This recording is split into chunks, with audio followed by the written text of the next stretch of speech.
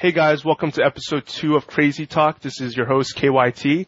I'm joined once again by our two co-hosts, Frankie Richard and Alex Hain, and another guest joins us this episode, David Schnayer, a local player, someone who I like to call the Legacy Master because of his performance at a recent, fairly recent GP, and he did win a Wii at Nationals. And what GP was that, Dave? That was a GP Columbus. I finished 28th. I also won more than a Wii. I've also won a few mocks in playing Legacy, so I do have a few tournaments done. But the Wii is the most impressive one. Yeah, the Wii is definitely an impressive win. It's like winning a dildo, man. I'm sure you've won many of those, eh, Frankie? Oh yeah, where I play, that's what they give. So I was saying, Dave, you have quite, in my eyes at least, the reputation of being someone that's quite proficient at Legacy. Me and Alex were following, at least I was refreshing the standings to see how you would do in GP Columbus, and was surprised to see that you kept winning and winning and winning. But, we were cheering for you to make it to the top 8, but you couldn't get there. You lost to Saito, right? I lost to Saito, followed by Brad Nelson. It's just nice line of losses. What were you playing in GP Columbus? I was playing a counterbalance list made by Justin Richardson. Oh, nice. A fellow Mana Deprived writer. And have you been playing counterbalance basically for as long as as long as I can remember? I've seen you play just counterbalance, but how long have you been playing that specific archetype? I'm actually not sure when I switched to counterbalance. Before counterbalance, I played Landstill for a long time. Basically until counterbalance became a good deck, I was playing Landstill because it switched from Landstill being a good deck to counterbalance being a good deck. By the way, for anybody out there, don't play Landstill. Don't do it. Just don't. Actually, I should have started with how did our usual question that we start in episode 1 with Frankie, Alex, and John Medina, which is how did you get yourself started in Legacy? Was it your first format that you got into, or did you start like the rest of us, start with Type 2 and then get into Legacy somehow? Actually, I started pretty much in Legacy. I started playing at school, and then I found a player group at a local store who played mostly Legacy.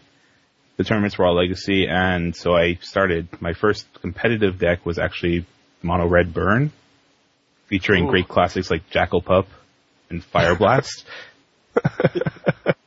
Talking about Jackal Pup and Fire Blast, well, KYT, I thought one of your Twitter followers asked something about the MTGO decks. Right. So for other people that really wanted to start out on MTGO or in real life, they wanted to see, what's the cheap way of going about it, what's a good way to start. And on MTGO, it was sent to me by a Twitter follower by the name of, I think Joel. I can't really apologies for not pronouncing your Twitter handle right. But he asked me about the MTGO decks, the sort of intro decks. They're calling them the Magic Online Legacy deck series. There's one called the Bolt Slinger and another that's called Exiler. So one's mono red and the other seems to be mono white. So Frankie, is there a deck that, you want to take one of them and tell me what you think about it? Yeah, well, I think of the two decks, I think the most interesting one is the white one. As you said yourself, it has sick value with you start with 3 Stoneforge Mystics. We know they're pretty good right now. And it also has 4 Aether Vial, and it basically plays also a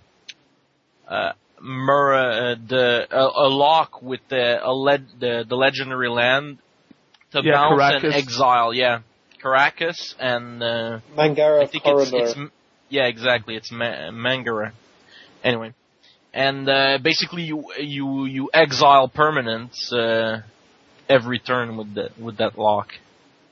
Because you activate the Mangara, targeting a permanent and itself, and then you bounce it in response. So, since it's that resolution that it removed itself, it removes the permanent and it stays in your hand from the Caracas.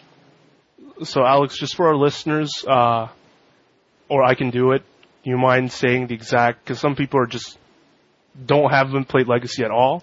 So, Mangara, it's a 1/1 legendary creature, and you can continue if you want. For a colorless and 2 white mana, you can tap it, remove Mangara, Korendorf, and target permanent from the game. And Caracas basically allows you to bounce. Right, it's a white legendary land that taps either for a white or tap it, return target legendary creature to its owner's hand. So, I believe it's legendary. No, it's legendary creature. You're right. And then there's the other mono red deck, which Alex, you think is probably better in terms of competitiveness if they went head to head, or I don't know if I would say that, but I would say like the white deck definitely needs to become an archetype in the format. It's sort of not as far as it can go, whereas the red deck is basically as far as it goes. It's hard to improve sort of from if you want to stay at being a burn deck, to improve on that deck.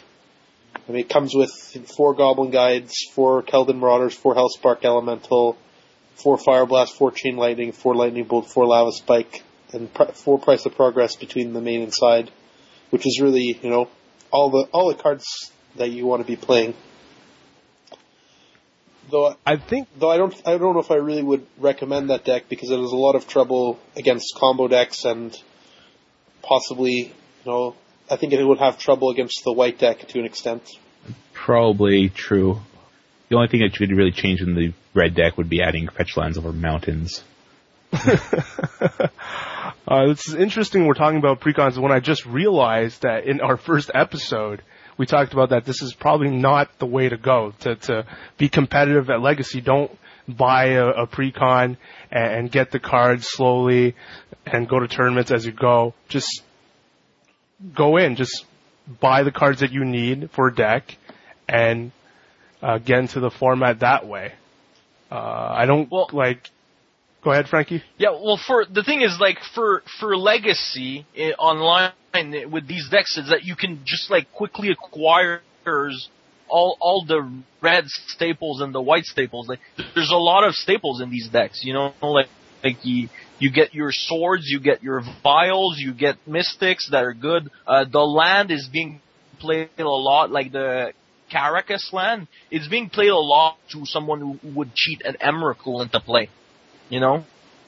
Right. So you think that these cards are very useful. You have the Canonist. You get a Canonist too, which is played a lot against combo. So, the cards are useful for Legacy, even if the deck themselves might need tweaking.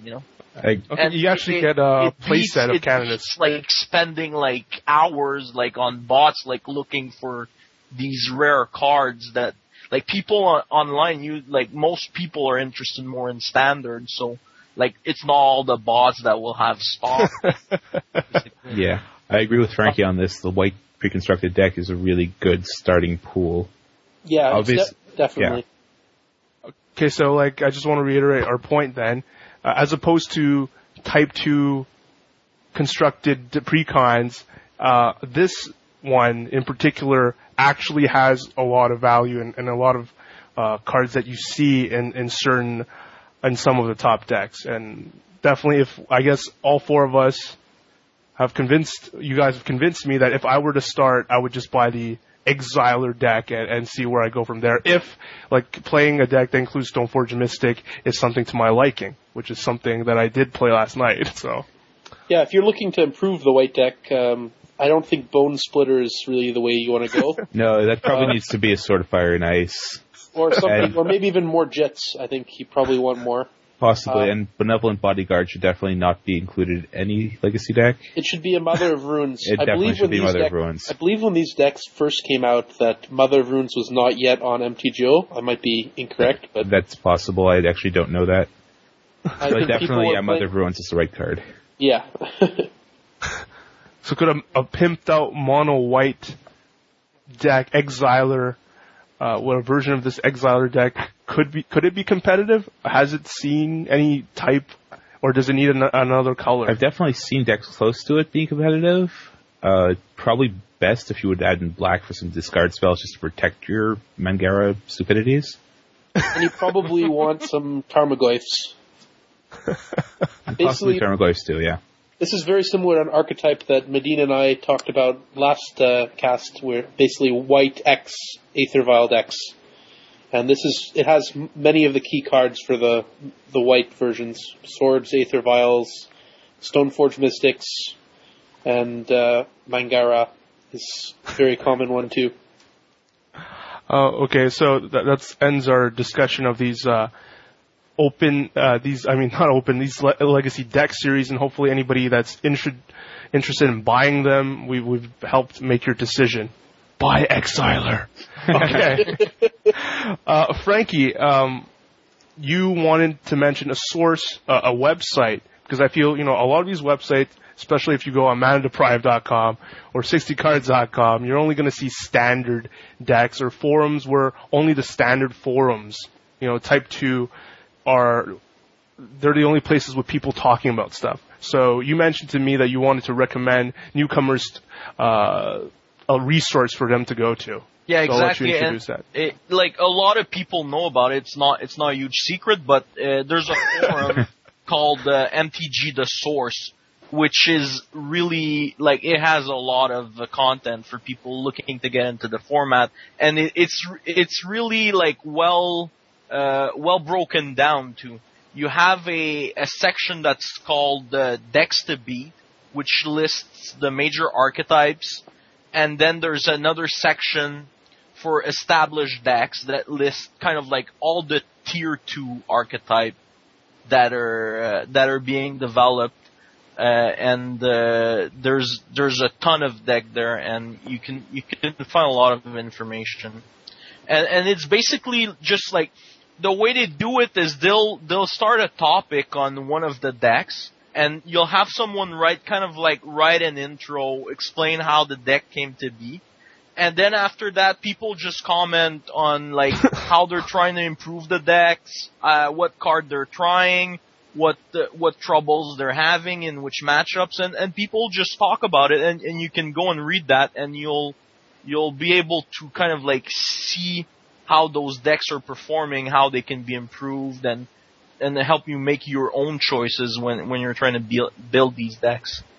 Do you frequent these forums a lot, Frankie, or only now that you've started to get into Legacy? No, but I've started looking at them a good while ago, because when I was building my Dragon Stompy deck, I was going into there and looking at the latest deck list that people playing the deck were using, and making my own decisions, based on that. And there's really on that deck, Dragon's Stompy, it's crazy. There's 200 pages of people just talking about card choices and bad beats and blowing out people. It's good. Alex and Dave, do you use do you go to the same website or use any other resource that are similar to this? Or I've seen this website before a long time ago. I actually forgot it existed. And I guess Alex doesn't check this out at all. I look at Star City Games deck lists a lot, especially since they started their open series for Legacy. Yeah, so do I. And I use this other website. It's called Google. You get to type in things and you search. It's very effective. What's that? I've never heard of that one. Here, I'll send you a link to it in the chat. Awesome. You get they have all the deck lists. Frankie, one last question about this website before we move on to another topic. Awesome, man. Before we move on to another topic, Frankie, I bought shares for that website, so I'm probably making money as we speak. Congratulations, man. That's a good thing. Last thing I had was Nortel. Yeah, that didn't go well. Google is a sick site for your deck checking needs. So Frankie, my last question I wanted to ask was, a lot of forums or strategy sites like TCG are known to have a lot of trolls, like in their comments, and then even MTCG Salvation in some parts are known for having a lot of immature forum posters. How do you feel it is for this website that you were talking about? Do you think most people are in general quite helpful? Yeah, most people are, and some of the admins are really active, and like they're not afraid to just to intervene when there's when people go online, but like mostly people don't, because like if you're that into it, you're going there to get help and try to improve your deck. And of course, sometime like someone will mention something that's been already proposed 30 pages ago, and they might shut him down a little bit, but hey, that's life. Unless you've read the whole thread, all 200 pages of it. I think I've had that response before where someone's like, refer to page 2, post 4. I'm like, what? At least they tell you where to find it. Some of it you can go through it pretty quickly, Yeah, Alex, at least they tell me where to look, or they could just tell me, but they want me to actually go and click page 2 and scroll down, find the exact answer for myself. Yeah, well, I've had the experiences even worse than that, where you're ask about something and they're like, "Oh, you didn't read the whole thread." And I'm like, "There's 200 pages of it." So, yeah, well, we discussed this earlier in the thread. It's like, okay. And then they just stop. They don't tell you where to look. It's like, go back and read it all. What? Yeah, well, these people obviously have not much else going on, so they have time to read 200 pages of a thread. And don't believe that other people wouldn't. Well, or they've been there since the beginning. Like, if you've been there since the beginning, you have to read one page every couple of weeks or something. It's not that hard. Who's been there since the beginning? I don't know. I'm sure it's Thrun, probably. Thrun, eh? The last troll. Was he the first troll, though? Probably. Okay, then. Remember that guy is legendary, yeah? Shit, he is legendary. Inside joke between me and Frankie. Yeah, because KYT mind tricked himself again last night, and he play played a second one? Yeah, very nice KYT. I still won the match, though. So that's just more depressing. So what were you guys playing last night? Was he playing a standard deck against you?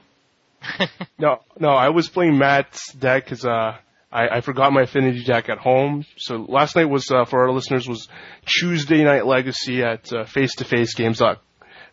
I was going to say .com, but face-to-face games, the store. And I forgot my affinity deck, and I think it's called Lands and Taxes, Alex, his deck. Well, I think your deck was just taxes, right? Okay, I don't know the archetype names, but... No, but I mean because of a certain change that you had to make to it, right? Oh, right. So basically it plays Aether Vial, Stoneforge Mystics, the two swords, Sword of Body Mind, not Body of Mind, Sword of Lane Shadow and Sword of Fire and Ice, Umezawa's Jite, the Mangara combo that we talked about previously with the Caracas land, Thrun's Knight of the Reliquary. So it felt like a very, outside of having the Caracas Mangara combo and Aether Vial, felt like a very just normal Stoneforge deck to me. And you had Quasali Prime Mages as well, and Wastelands, right? Wastelands that weren't in the deck because the store took them out, and so I had to, and the pairings were up. So last minute, I found 4 basic lands to shove them in, and still managed to go 301. But I'll let Alex, since I think he's seen the deck more, tell people what the purpose of Lands and Taxes is, go more in depth than me, because I was just beating face and didn't have the Wasteland plan to go along with it. Well, I mean, with any Vial deck, you want to use your Vial, instead of lands, so you want to be able to pop things in with it while you're messing with their mana base or doing something with your lands. So normally when you have Wastelands and Caracas and so on, you're using Mangara and Wasteland to lock them out of their mana while you beat them down with, like, let's say a Stoneforge that's equipped or a Thrun, I guess. Though that's a little bit of a rogue version played by Matt Schmaltz, an employee of FASAFAS. He always plays rogue decks. Yeah. Generally does decently. Yeah, though that may or may not have to do with the fact that he cheats fairly often. Well, he may cheat. He's also probably better than most Legacy players. In my experience, Legacy players are among the worst players in Magic. That's not to discourage people from starting to play Legacy. But would you like to tell a story from GP Columbus? I know you've told me this story before. I have many stories from GP Columbus, but I sat down in round 6. That's my favorite one. So my opponent apparently, I learned very quickly that he was trying to play the Goblin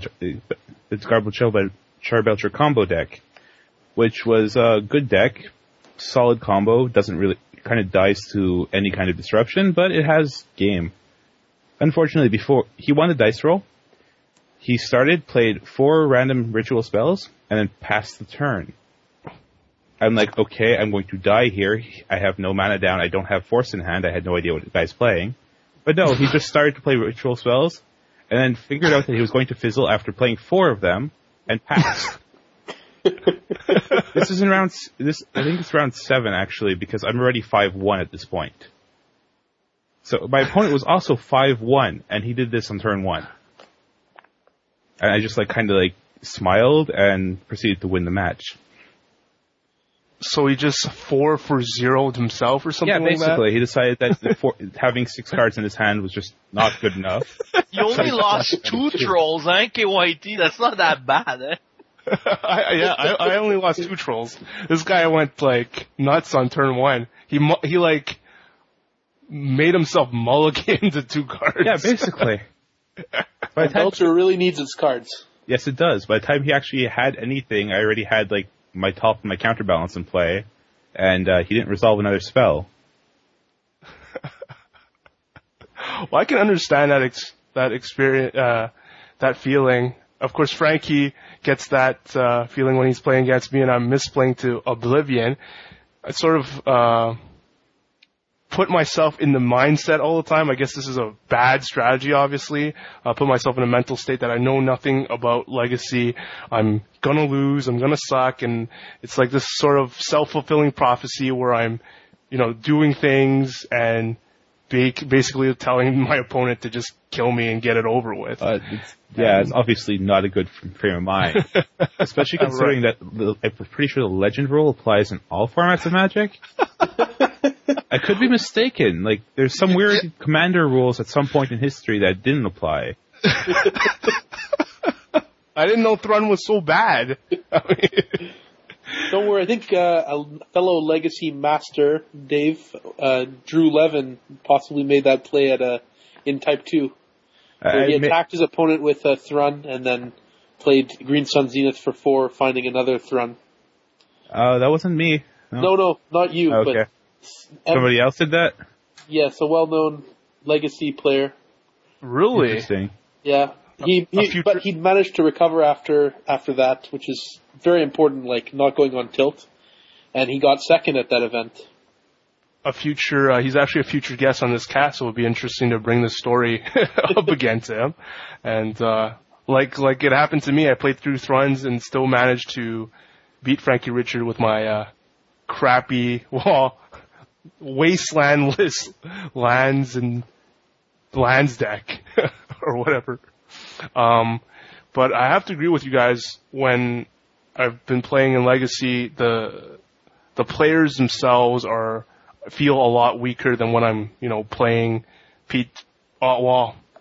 This isn't really fair because it's Tuesday Night Legacy and I'm comparing it to the level of play at a PDQ, right? Really, even at bigger Legacy events like for Moxon or bigger prizes. Grand Prix, for instance? Grand Prix, for instance, you get a whole lot of horrible players. It's much easier to pick out the sharks from the scrubs in a Legacy event than it is in a standard event.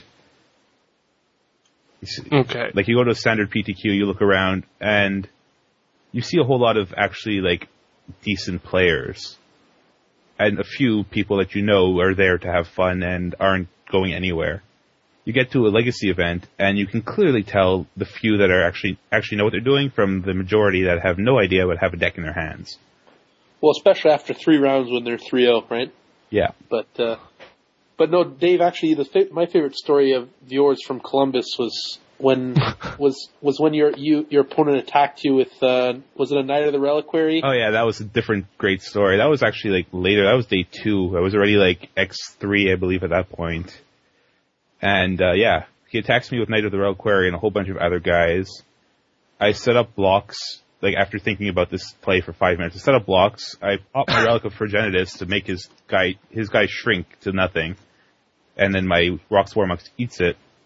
And then, right away after combat, so I definitely won the combat. He had no business attacking me. It was a horrible play there. Right away after combat, he decides that it's a great idea to play Terravore right after I pop my Relic of Progenitus. For those of you who aren't aware of what Terravore is, it's a green creature for a 2/1, whose power and toughness is equal to the amount of land cards in all graveyards. There were no cards in any graveyards except for 2 creatures at that point. I guess he expected me to counter it or something, but basically I just said okay. Well, my favorite part was that he spent like a long time thinking before he decided to play the Terravore. Oh yeah, he did. He stalled on a Terravore. He was trying to figure out if I had a 3 on top, or what I could possibly do, and yeah, it was a pretty funny circumstance. People in Legacy are just bad. So is our theory of the reason why that they don't play other formats so they don't get to have the experience of different interactions, or do you think it's another reason altogether? I think Legacy is actually, it feels different than Standard. It's more fun in certain ways and much more frustrating in other ways. There's, like you pointed out last week on your podcast, there's a whole lot of masturbatory decks in the format. There's also a whole bunch of weird, stupid decks, like Show and Tell, for example. Another funny story I had from that GP is my opponent played Show and Tell. Set up, he had a force in hand. I saw the force for some reason. And I also had a force. He knew I had the force. He didn't know what else I had in my deck or my hand. But he was kind enough to point out that he boarded out his Progenitus. So he played it, and he thought I was going to force it or something. I let it resolve. So he puts his card down, I put my card down, he reveals Emrakul, and then I reveal my Solar Temptation, still holding force back. He then scooped. And that was in the last round of the tournament, at X3. That's a bad beat, I think. No, it's not a bad beat. He knew I was playing them. He knew I was playing Jaces. He had no reason to actually try anything there. It was just like, ooh, I'm going to lose. So, going back, why do you think specifically, why are Legacy players so bad? I think a lot of them... Do we really want to go there? I don't know, actually. I think a lot of them really enjoy the format. Or are we trying to play? No, I think players really enjoy the format. And when you enjoy the game a lot, you stick to what you know, what your friends play. So you're saying Legacy players enjoy to masturbate? I'm saying Bales enjoy to masturbate. Frankie, what did you say? You wanted to say? Do we really want to be insulting Legacy players? Is that what you wanted to... Yeah, exactly. It seems... Are we trying to promote the format, on the fact that it's played by retards so it's easier? Or Right. Why don't we promote it like that to get Standard players? Yeah, come and beat up on Magic players who wash not very often. Well, I actually have a theory why Legacy players are at least considered to be weaker. Well, I think one of the main reasons is that Wizards doesn't have a PTQ season in Legacy, so all the sort of sharks and pro players don't spend as much time on it. And, now the Star City opens of making the format more popular and so on, but it's still really wide open. You can play almost any deck and still be at least remotely competitive, and so it attracts more casual players, I think, because of that, who are there more to have fun than to try and be very cutthroat and win. I agree with you on that, Alex. I do. But again, Legacy is a great format. I thoroughly enjoy playing it every time I do get to play it. Oh, it's definitely fun. Even when I do horribly like I did last week. Yeah, that was not very master-like. No, that was a very pitiful show up. So we talked about how I did last night. What did you play, Frankie? Would you like to Please don't share. It was a bunch of dildos. Actually, I was I asked Alex, what does Zoo beat, and he said Zoo beats. Yeah, exactly. Zoo. Yeah. And he said bad players, so I said that's perfect for Tuesday Night Magic. And like the first round was really funny because I was playing a nice guy, I think Thomas, who comes at the store pretty often, and I also draft him with him from time to time. I came in the first round 30 minutes late, and I proceeded to beat him 2-0. They gave me a match loss. I beat him 2-0 in 20 minutes with my my Zoo deck. Was it a match loss? Game loss or match loss? Well, yeah, it's like I was starting the round like 0-1, Okay, game loss. Game loss. Game loss. Game loss. So, yeah, and I ended up taking the game in like 20 minutes while others were finishing the round 30 minutes. Very nice. Later. Anyway. But it was good against, like, the deck seemed to have a good game against, he was playing a countertop deck. And okay. It was kind of fast enough to beat him. Yeah, if Counterbalance doesn't draw the right cards against you, or if they don't play the right cards against you, then Zoo will beat Counterbalance most times. Yeah. What are, Alex? Like, Zoo tries to sneak threats in that are really cheap but are powerful before Counterbalance can set up control with its namesake combination. Exactly. But if Counterbalance has, like, answers for the first, like, swarm, basically, of guys that Zoo plays, then Zoo's not going to really get to resolve anything else under the Counterbalance. That's exactly the game. But sometimes either Counterbalance just doesn't have the answers, or the newer lists that play Progenitus with the natural order don't actually have room to run them. Right, and I think Zoo actually now is playing Green Sun Zenith, a lot of versions are. Yes, which makes it hard. Right, because you can pay, it's X or less, so you can pay a high amount of X, which means that it'd be very unlikely that the Counterbalance player would be able to reveal, let's say, an extreme case, an 11 casting cost spell on top of their deck. Well, true, but remember most Zoo decks in Legacy, unless I've, like, missed the times, really don't play that many lands. No, but I mean, even, let's say, it's converted mana cost 6. Really, Counterbalance is best at countering 1 and 2 drop spells. Very true. And newer lists actually are pretty good at countering 4 drops as well, weirdly enough. 4 and 3, they're reasonable. 3 is very limited at the moment. The thing with the counter lock is that sometimes you can also kind of disrupt it, like, sometimes they're not gonna be able to use stop, and like you have to bait them to put back the top so you can try to sneak another spell that's at a higher cost. Right, or you could stick an early Quasali Pride Mage and then, good luck getting 2 counterbalances on the table while you're getting beat down, Yeah, it's not a fun position to be in. I've been there, I beat them. Out of the board, the Krozen Grip is also pretty good at beating it. Although they can be prepared, they can see it coming. Yeah, and really one of the key things about playing Counterbalance properly is knowing how to float the 3 and also just being lucky and flipping the right cards at the right time blind, which I was very good at in Columbus. I'll admit it. I think one of my opponents actually walked away almost in tears because I blind Counterbalanced him about 7 times. Frankie, what else did you play that night? I also played against the Cephalid Breakfast deck. Isn't that a deck from 10 years ago?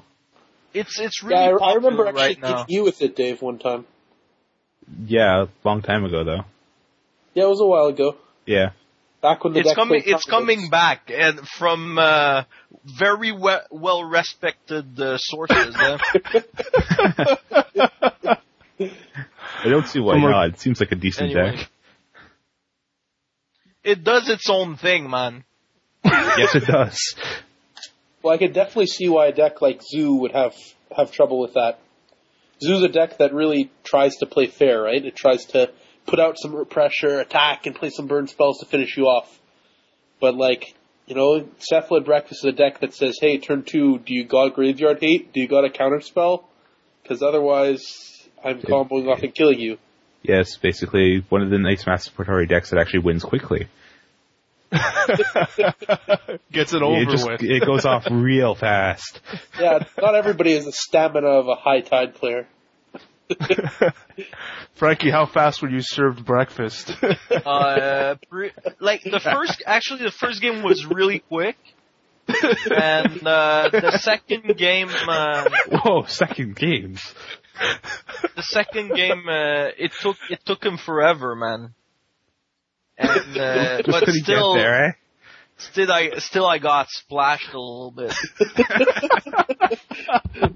Well, the But first time's always he easier, gained right? Infinite Life the second game, and I didn't bother after that.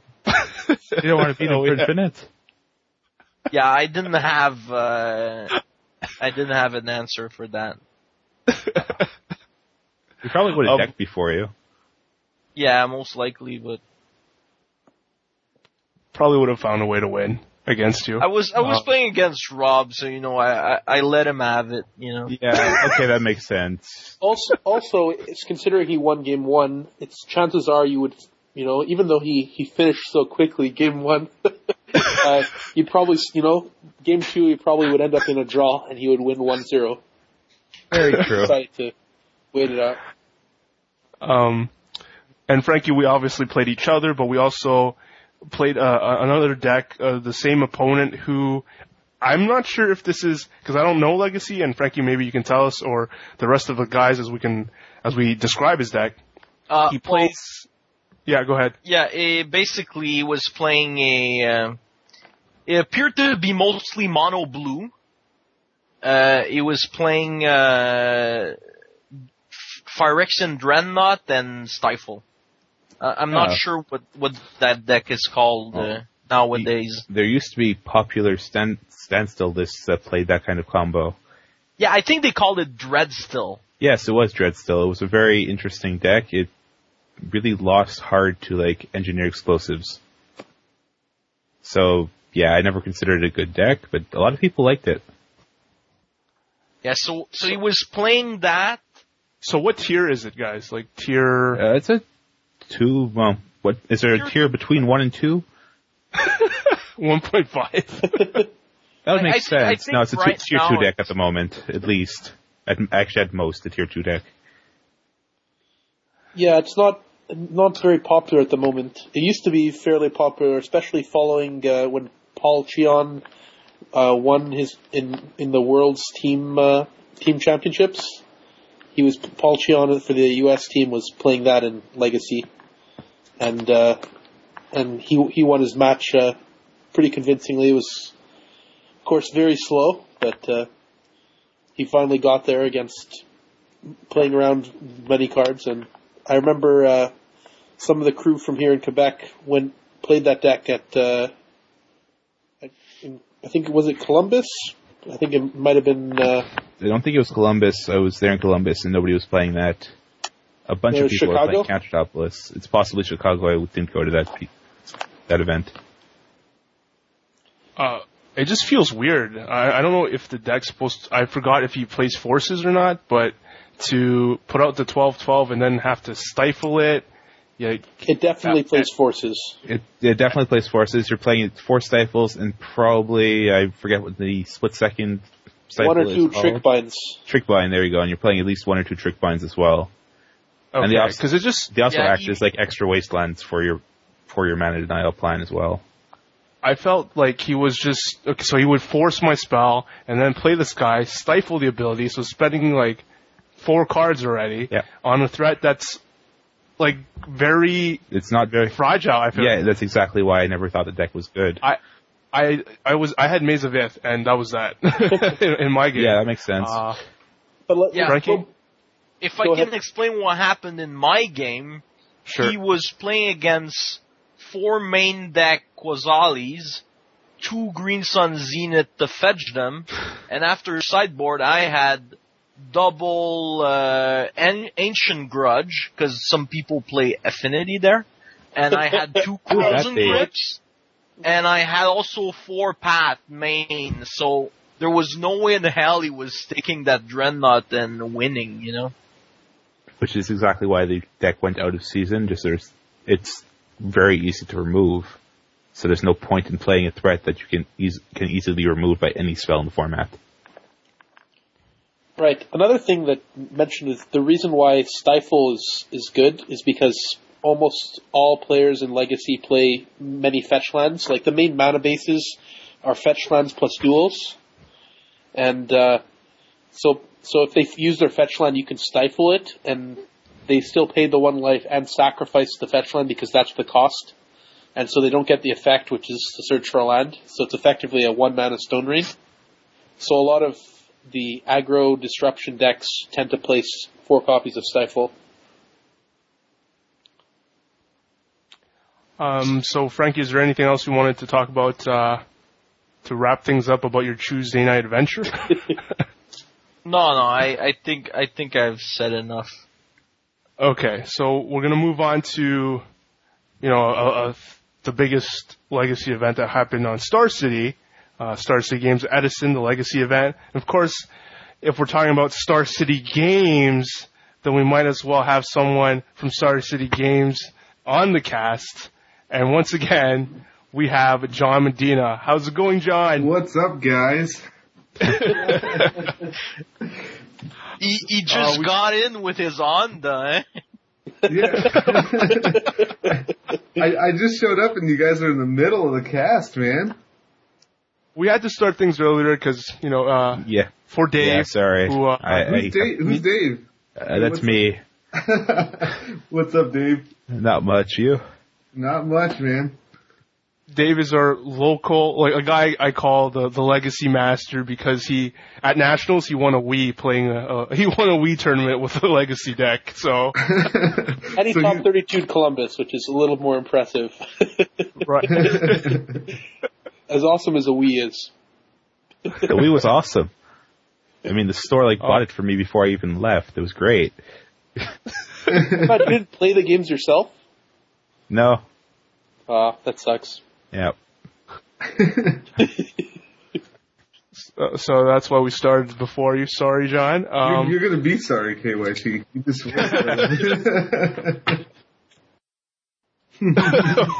Oh man, I'm getting Jedi mind trick there. Yeah, what just happened? That was my job. You guys all just handed me your wallets. Medina's the heaviest. Mine's empty, bro. Mine's empty. No, it has 4 candelabra of Taunos today. Dude, yeah, I just spent all my money on candelabra Taunos. God, why are those so expensive? Okay, so we're going to move directly, because we've just named the card that's been used by the winner of the Star City Games Edison Legacy Tournament, which is a high tide deck that played very expensive No, candlesticks. they weren't expensive when he was playing them. They weren't? How much were they at before he was playing They them? were like 70 to 100. And so after he won, they became expensive. That would make sense. I think I looked up on Star City. They were sold out at 200. Yeah, I think that's what I saw. That was after. Yeah, that was after the tournament. Is it still sold out? Yeah, they didn't get any more. I mean, people right now, they want at least 200 for theirs. So the fact that people want 200 is going to stop, Star City from getting any. Yeah, for sure. They can't just magically go, oh, this card is popular, let me just go and get some out of the vault. I mean, they might have a vault, but Aren't you the vault? They're Medina, hook us up with Camelot. I'm like, nah, dude, can't do They it. have a red phone that says Medina on it. The red phone. I'm sure you have Japanese candlesticks. Korea is the way to go, dude. Those even exist? Yeah, those exist. Oh, wait, no, they don't. No, they don't. I don't think no foreign language of that really. No, I'm pretty sure that's why it's so expensive now, because it's the only printing is antiquity. Not antiquities. What is that set? Your antiquities is correct, Dave. Yeah, I bought a Miser's candelabra for $30, like a couple months ago, for my Roshin EDH deck. Nice return. Yeah, I'll double your money right now, bro. And give me 60 for it. Ooh. I'm pretty sure. Frankie, are you going to take that offer? I'll keep it. What do you think these are worth? Masturbation purposes. Masturbation purposes. Oh man. So what do you guys? Okay. It was Alex last week who was talking about this deck, right? So I'm kind of right. Because he was playing a version of it and won a tournament, the Karsten Cotter version, but it didn't play candlesticks, and this one did, and obviously we want his thoughts on comparing these two versions. But I thought last week, Medina, I thought you said something about it being awful and like strictly worse than an ad nauseum or whatever. Yeah, I was going to talk about that right now, but freaking KYT, he just won't shut his mouth, so, like, I was just about to say, like, Alex talked about that last week, and I was, like, giving him so much crap about how sucky this deck was. And it turns out that I don't know anything about Legacy. It's always the same, man. You're looking to play your Japanese days when the deck wins. You're giving shit to another deck and then it wins. Everything you touch turned to gold. Isn't it the opposite? Isn't it like everything that turns to gold he touches? He's a gold digger. Well, you're hanging around so broke. People. So yeah, in all fairness though, the deck that I looked at was not running candlesticks, and it wasn't running a Cunning Wish package, was it? Well, it was playing one Cunning Wish actually. Yeah, but I mean, come on. But yeah, I mean, it had. Well, with 4 Merchant Scroll, you can find your one Cunning Wish pretty easily. Yeah, obviously, but I mean, it's a different build completely because when it's very different. Yeah, when you're relying on the Cunning Wish, and the candelabras, it just seems more solid than the list that I originally seen. So yeah, obviously, like, if I'm basing my opinion on a list that I've seen before, and I mean, if that list would have won, then I guess you can have some street cred, but I like how you're covering your tracks there. It's pretty sweet. Yeah, I'm just making it clear, man. Just making it clear. Have you considered politics as a career? Oh man. So let's talk about this deck. What do you think? Alex is the expert, right? So I don't know if I'd say that. Like, the tournament last week was the first time I ever picked up a High Tide deck. Well, it worked for you, right? Yeah. Well, yeah. I wouldn't say you're the expert. I haven't played the deck since it played Reset years ago. Yeah, well, basically, like, the Merchant Scroll is like the nuts card in the deck, in my opinion. Like, that's what makes everything super good, because you can find, it's your tutor, right? It finds you anything. Like, it finds you Cunning Wish, Brainstorm, Boots on Zenith when you're going for the kill, right? It finds High Tides and Turnabouts, extra Force of Wills for protection. Yeah, because I seen what he was doing. He just kept Merchant Scrolling for Pact of Negation.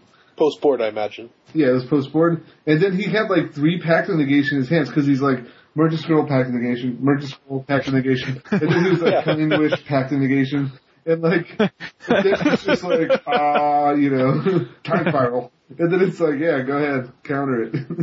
Like, the deck is really good when you're going into the late game because I think really the deck has inevitability over any deck. Like, it's really hard going into the late game to beat the High Tide deck because they can just get infinite, protection before they go off. It's like basically a guy who goes to a grocery store and buys, a 24 pack of condoms. Like, he's gonna be safe, He's gonna be safe if he uses them. Yeah, I was about to point that out. He's like, oh man, I left it in the car. Yeah, well, Don't you need toilet paper if you're gonna go off? well, It's not condoms you need, man. It's masturbation. well, something lubricated, but I knew once this deck won, I was like, oh man, there's gonna be so much masturbatory talk on Crazy Talk. Crazy talk. So, Alex, go on, please. Yeah. Finish off. you guys have a hard time finishing, okay? Sounds like a personal problem.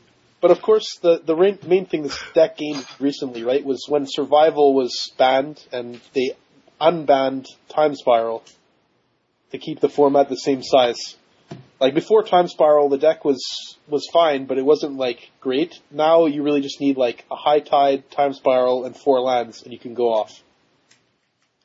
Or Yeah, if you have a Candlestick, you don't even need 4 lands. Woo, Candlestick! Apparently, John, they're really cheap online. I think someone tweeted they're ridiculously Where cheap online? online. Four tickets. And I built a Legacy deck and I played against I think 3 people playing this deck and they killed me on turn 3 with Candlesticks. So I'm starting to think that this version seems, if it's just as consistent as the version you played, Alex, that this is definitely superior, I guess. Well, I was playing Cloud of Fairies, which is not as good as Candelabra for getting you high amounts of mana. But what it does help is those hands that you draw like post Time Spiral that are just like all mana and no business. Cloud of Fairies cycles. Yeah. No, seriously, like I actually won multiple matches because I could cycle Cloud of Fairies to like draw into stuff. What about Meditate? Meditate is pretty good. I mean, it's really good against discard spells, right? Because you just fill up your hand. And like against destructive decks, you just play a Meditate and you gain like so much card advantage, you don't really care that they get an extra turn. Yeah. And I never got an extra turn when they meditate. I just That's the died. general idea of the card. yeah, I mean that's like he's also Skip your next turn, If sweet. you're meditating Oh wait, I'm while dead. they're going off, you're in trouble, man. It's just hard to beat that concentration. it's like they're using their mind to meditate, and then they're controlling their matter. They're with mind over They're gonna matter. get you. That's the thing is like, they're gonna make you meditate and then, they're gonna meditate and then they're gonna be like, oh, here's all these cards to use on your extra turn too. Yeah. The deck also plays mind over matter, which is like, in the coverage, Alex Hatfield, who, awesome initials by the way, was like, using his turnabouts, instead of on his lands like I was, he's using them on his artifacts, so he could untap multiple Candlesticks, which gave you even more mana. Oh man. And then like mind over matter untapping Candlesticks is also insane, because like, instead of normally you're getting like just a Black Lotus or whatever, you're getting like 18 mana from untapping a Candlestick, and then you're like using that to blue Sun Zenith. It's just so unfair. Yeah, it's awesome. Yeah, and the other High Tide deck that you were running, was it running Blue Sun Zenith? Yes. Okay. You quieted down a little bit there. You're like, oh, I got him so I already got him when we started talking about the Cunning Wish package and the other stuff, There's no need to further get him, He's got him. Well, this version has definitely, I think, is better in the field at the moment, but the list I played is better, like, against Counterbalance, because you have access to green mana and, like, a real sideboard, so you have Crossing Grips in your board. So, whereas this version... That's Wipe Away.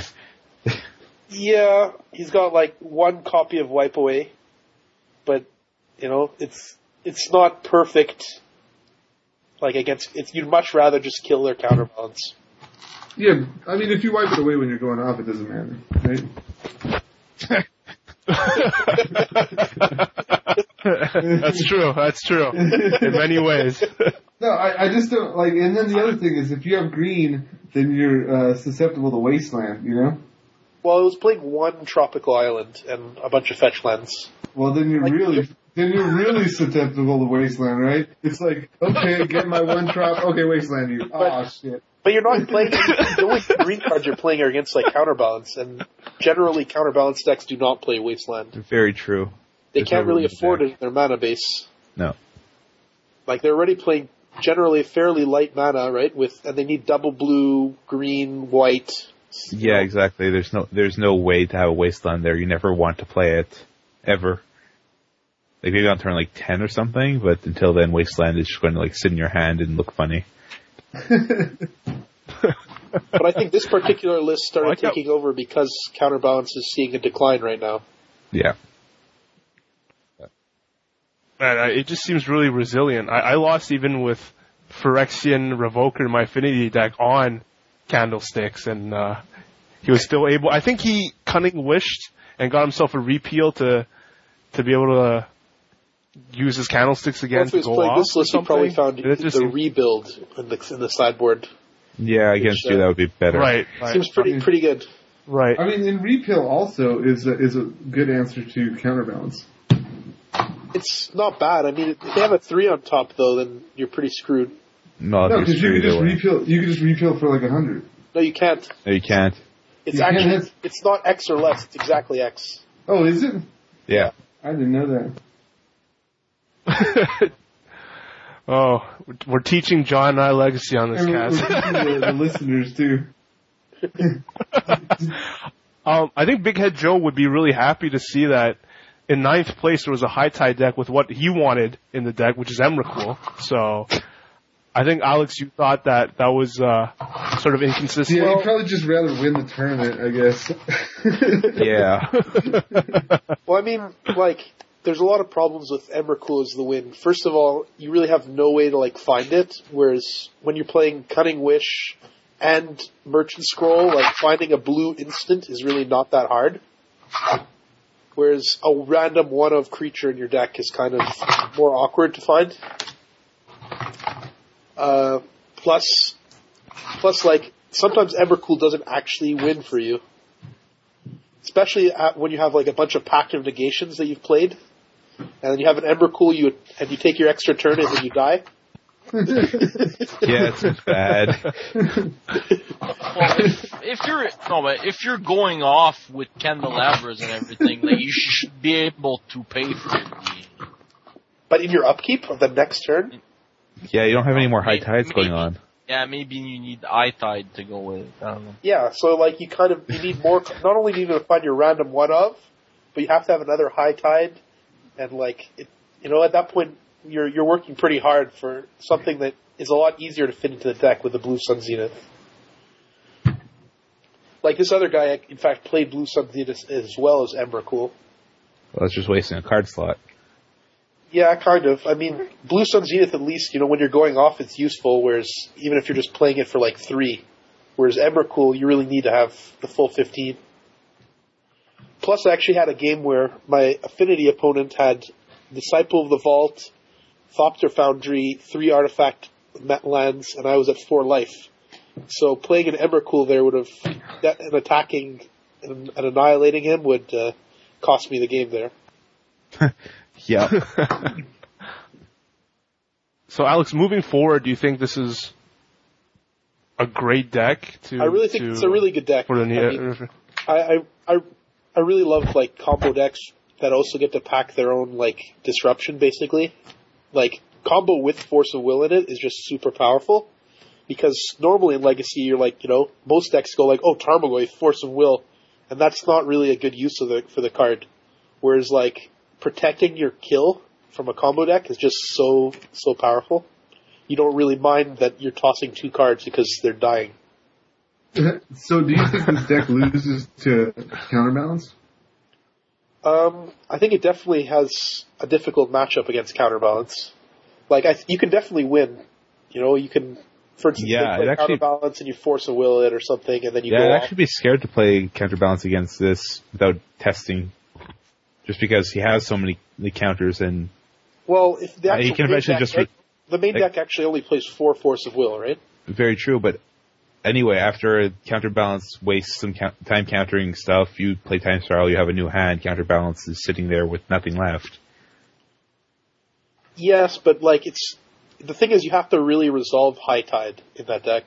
Very true, So, which is actually very hard. Counterbalancing Yeah, any one, like Counterbalance top 100% is going to be able to counter your High Tide. very true.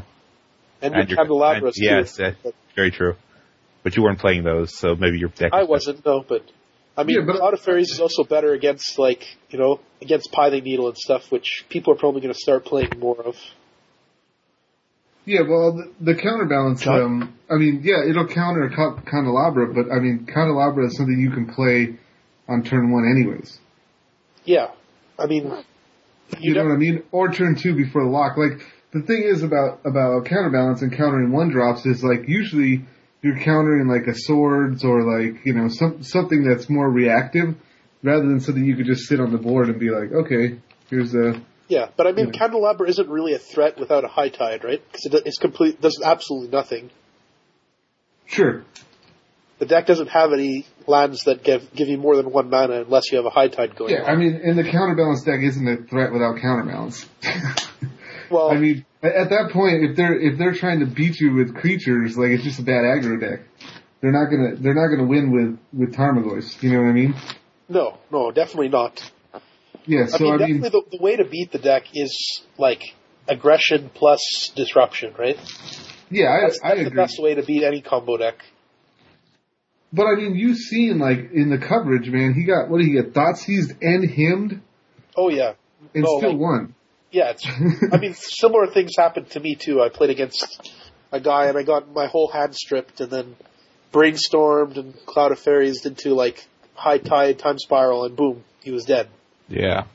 Yeah, like, so what I'm saying is, like, I think people say, yeah, I mean, Counterbalance can have game against this deck, sure, I believe that, but at the same time, it's like, I've played Counterbalance plenty of times, and like, if you don't have it in your opener, you know, like, it's just kind of like, the deck is not as good, obviously, you know? If you don't have the namesake in your opener, it's not...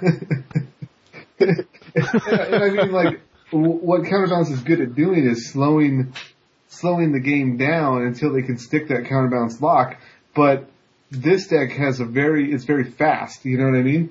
So like, if they don't have that Counterbalance lock, like turn 1, turn 2, you know, turn 1 top, turn 2 Counterbalance, turn 3 live, then they're gonna have a tough time. Right, but I mean, that's also, like, the deck's slightly slower than like Ad Nauseam Tendrils, right?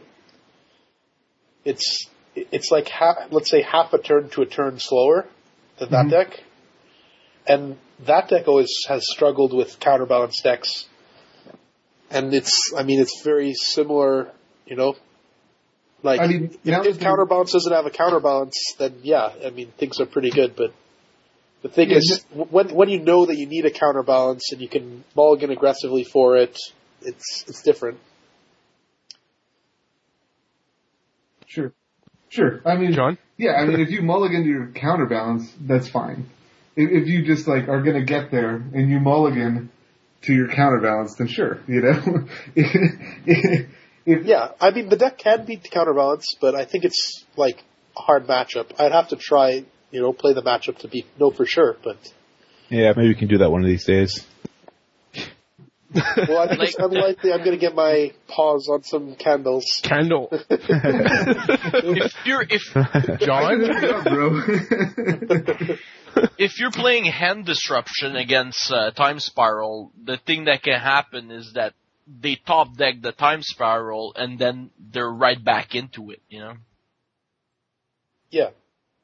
Right. Yeah, or if they have a ton of mana, they could just, you know, meditate. Like, the Ad Nauseam deck can never do that, you know? What about the card Ad Nauseam? Oh yeah, maybe, yeah. Well, the thing is, they're only running one, so they're... Well, like, some of them play like 2, and they usually play 4 Infernal Tutors. And if they're like, the Ad Nauseam player's smart at all, they'll just like play out their Lion's Eye Diamonds and so on. And then, they draw an Infernal Tutor, or even like Brainstorm or Ponder or Preordain into one, or even a Grim Tutor, right? If you're playing like Ari Lax's build, then you just go off, you get Ad Nauseam and go off. I love how Alex always chains these things together. He's like, yeah, it only runs 2. Like, the point he was making was that it doesn't run 4. Okay, like, it runs 4. Okay, but you're like, yeah, it runs 2. And I mean, they have 4 Infernal Tutors. So if they have an Infernal Tutor and a Lion's Eye Diamond and they, do this, that, and the other thing, then yeah, sure, they can still Ad Nauseam. It's like, that doesn't invalidate the point. Come on. Well, but I mean, like, you're comparing 4 Time Spiral to 4 Infernal Tutor and 2 or 1 Ad Nauseam. That's, like, pretty similar, right? No, it's not, because you need a Lion's Eye Diamond. Well, you need a High Tide with the Time Spiral unless you have 6 lands out, which is unusual. No, we're talking about to get there, to cast this spell, you need to have a Lion's Eye Diamond, an Infernal Tutor, and if you want to do that, you also need mana to cast Ad Nauseam. So, Mana. So you're saying you need like 4 lands and Infernal Tutor and Lion's Eye Diamond. So like 2 cards and 4 lands. Yeah. So how does Time Spiral get cast? Isn't it like Time Spiral, High Tide, and 4 lands? Yes. I don't understand the point that's being argued. I thought Frankie was just saying which one's the better top deck card once your hand gets completely disrupted. Right. So you have no cards in hand. Yeah, and that's what I'm saying, is that there's 4 Time Spirals. Okay. And there's, you know what I mean? There's, but you need to have 6 lands to play to build I a think card your cast. logic's a little faulty in every count. But, Go Frank, call them out. I don't think, it matters much. But you're saying you have 6 lands in play? Like 6 islands? That's a lot of islands. No, sure, but you have no hand, too. I think in general, Ad Nauseams requires more cards. But maybe I'm wrong. Always leaves himself room to be wrong. Well, it's a necessity for him, right? That's why I love Frank. He's just like, yeah, but maybe I'm wrong. Who cares? And Alex is over here, no, man, listen to this, okay? Well, I like being the devil's advocate, though. John, are you going to play with those candlesticks that you have acquired? Yeah, Do you think, so I want to ask you and Alex real quick, what's the pros and cons of playing either or Ad Nauseam versus, what metagame should I be expecting? Is there one that's generally more favored? If you guys Alex have any has an idea for sure. Why don't you, Alex. Well, I don't know. I mean, I think that, if you're expecting very heavy, Counterbalance, definitely against Counterbalance, I think the High Tide deck is better, though with the Doomsday package now, the sideboard is hard, the Ad Nauseam deck is better with the Doomsday package now that it plays. But both decks struggle in that matchup. They have pretty similar good and bad matchups, I think. I think you'd rather play Ad Nauseam if you're playing against random creature decks, whereas you'd rather play High Tide if you're facing against more disruption. Okay. what do you mean by more disruption? Well, I'd rather, against a zoo deck, you'd rather be playing Ad Nauseam than High Tide, right? But against, say, a junk deck, for instance, I think High Tide is a lot better against that than Ad Nauseam is. The problem with Zoo versus Ad Nauseam is once they hit you with a couple step links, I'm serious. I don't know. No, just Frank played it last night, so I'm just... Yeah, once they hit you with a couple step links, then it's like, oh man, do I really want Ad Nauseam here? You have to go for the ill-gotten gains.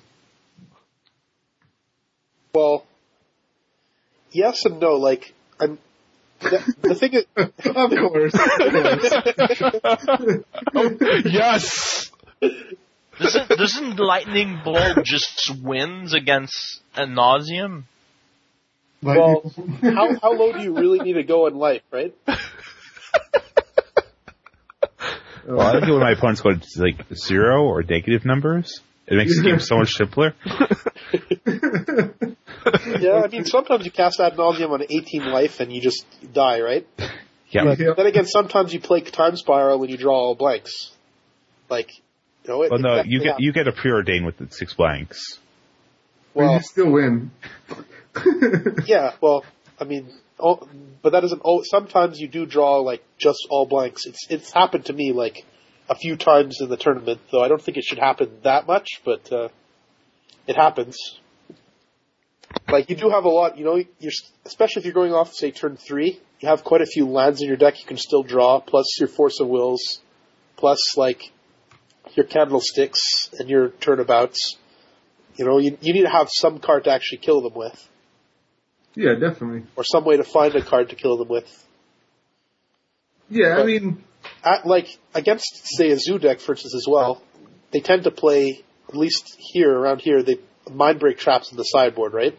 yeah. And an Ad Nauseam deck would play a Thoughtseize or a Duress, get rid of the Mindbreak trap, and then go off. Whereas the High Tide deck would play High Tide, play Time Spiral, and then Force of Will their Mindbreak trap, right? Yeah, or path negation. Right, but then they draw 7 cards, and so does the Zoo deck, and they can potentially draw like their own Mindbreak traps and so on afterwards. Yeah, but then you also still have access to your... Well, usually you do, but the thing is, sometimes you're going to draw... Well, usually they do. I mean...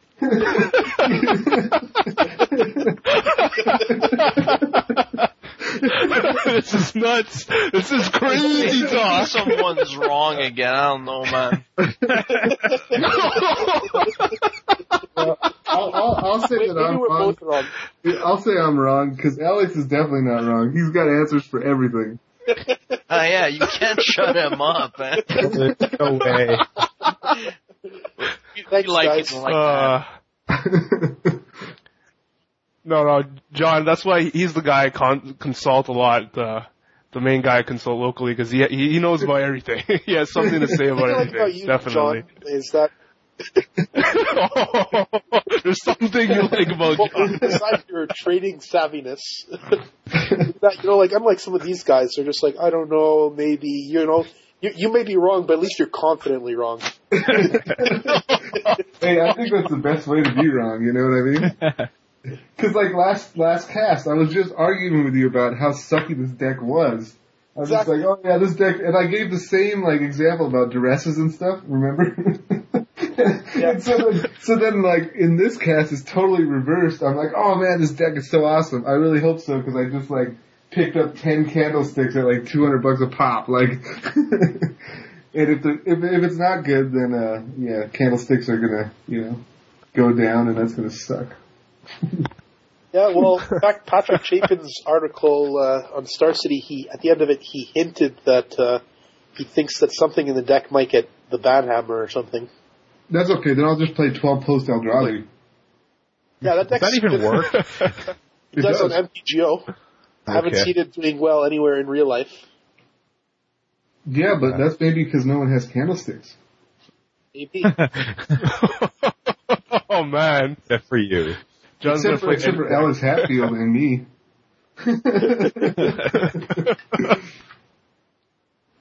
So what were some of the other decks? I mean, this one's way too controversial for the cast, I think. Like, Well, last cast we started talking about the different archetypes, right? And we mentioned Vile decks and we mentioned Counterbalance decks. and that's it, right? That's all there is, right? Well, actually, we this talked a time lot we've been about talking a fair amount about combo, right? While discussing High Tide and Right. Ad Nauseam. And that's definitely another sector of the metagame. There's no High Tide decks, which are actually not that popular. I think they're going to start being a lot more popular now, though. I think they're actually very skill intensive, and people will be turned off by the fact that it takes a lot of thinking and planning to actually combo with them. It takes a lot of time to, like, I don't know, Yeah. I'm very impressed with Alex Hatfield that he managed to go through that whole tournament playing that deck, because Although I takes- think No, I think his version's actually easier to go off with and faster than yours, just because Yeah, I think candlesticks make it easier. Yeah, definitely faster to go off, you know? I agree with that. Alex goes off so much faster than you. But wasn't the High Tide deck like a standard deck once? I don't. No, it wasn't ever in standard. It's way before my time. It is before my time. It's before my time. I've been playing this game forever. Yeah, I have no idea, actually.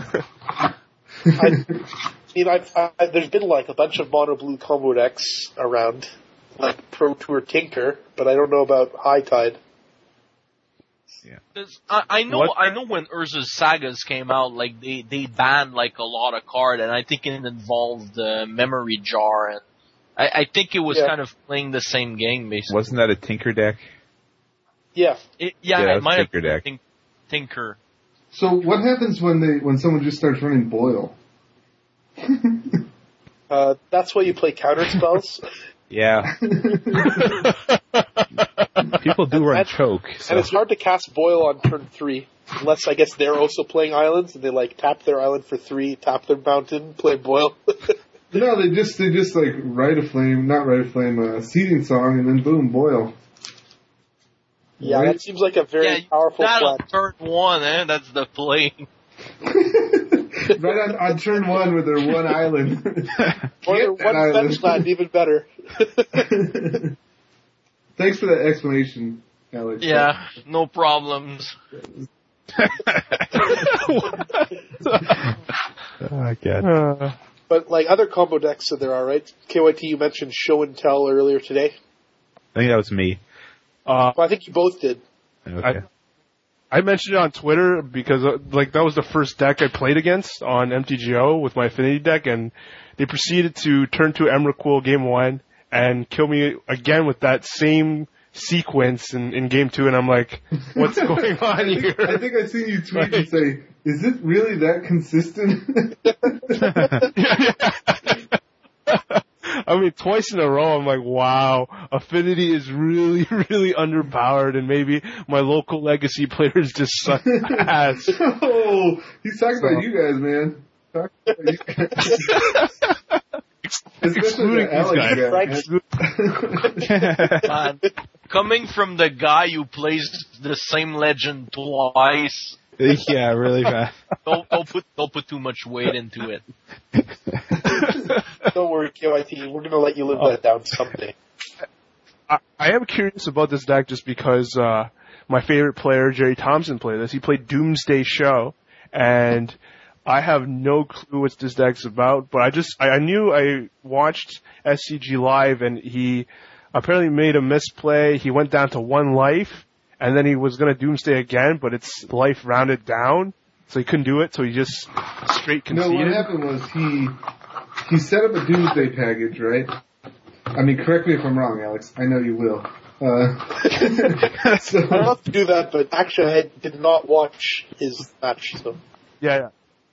Alex was at game day. Playing the real format.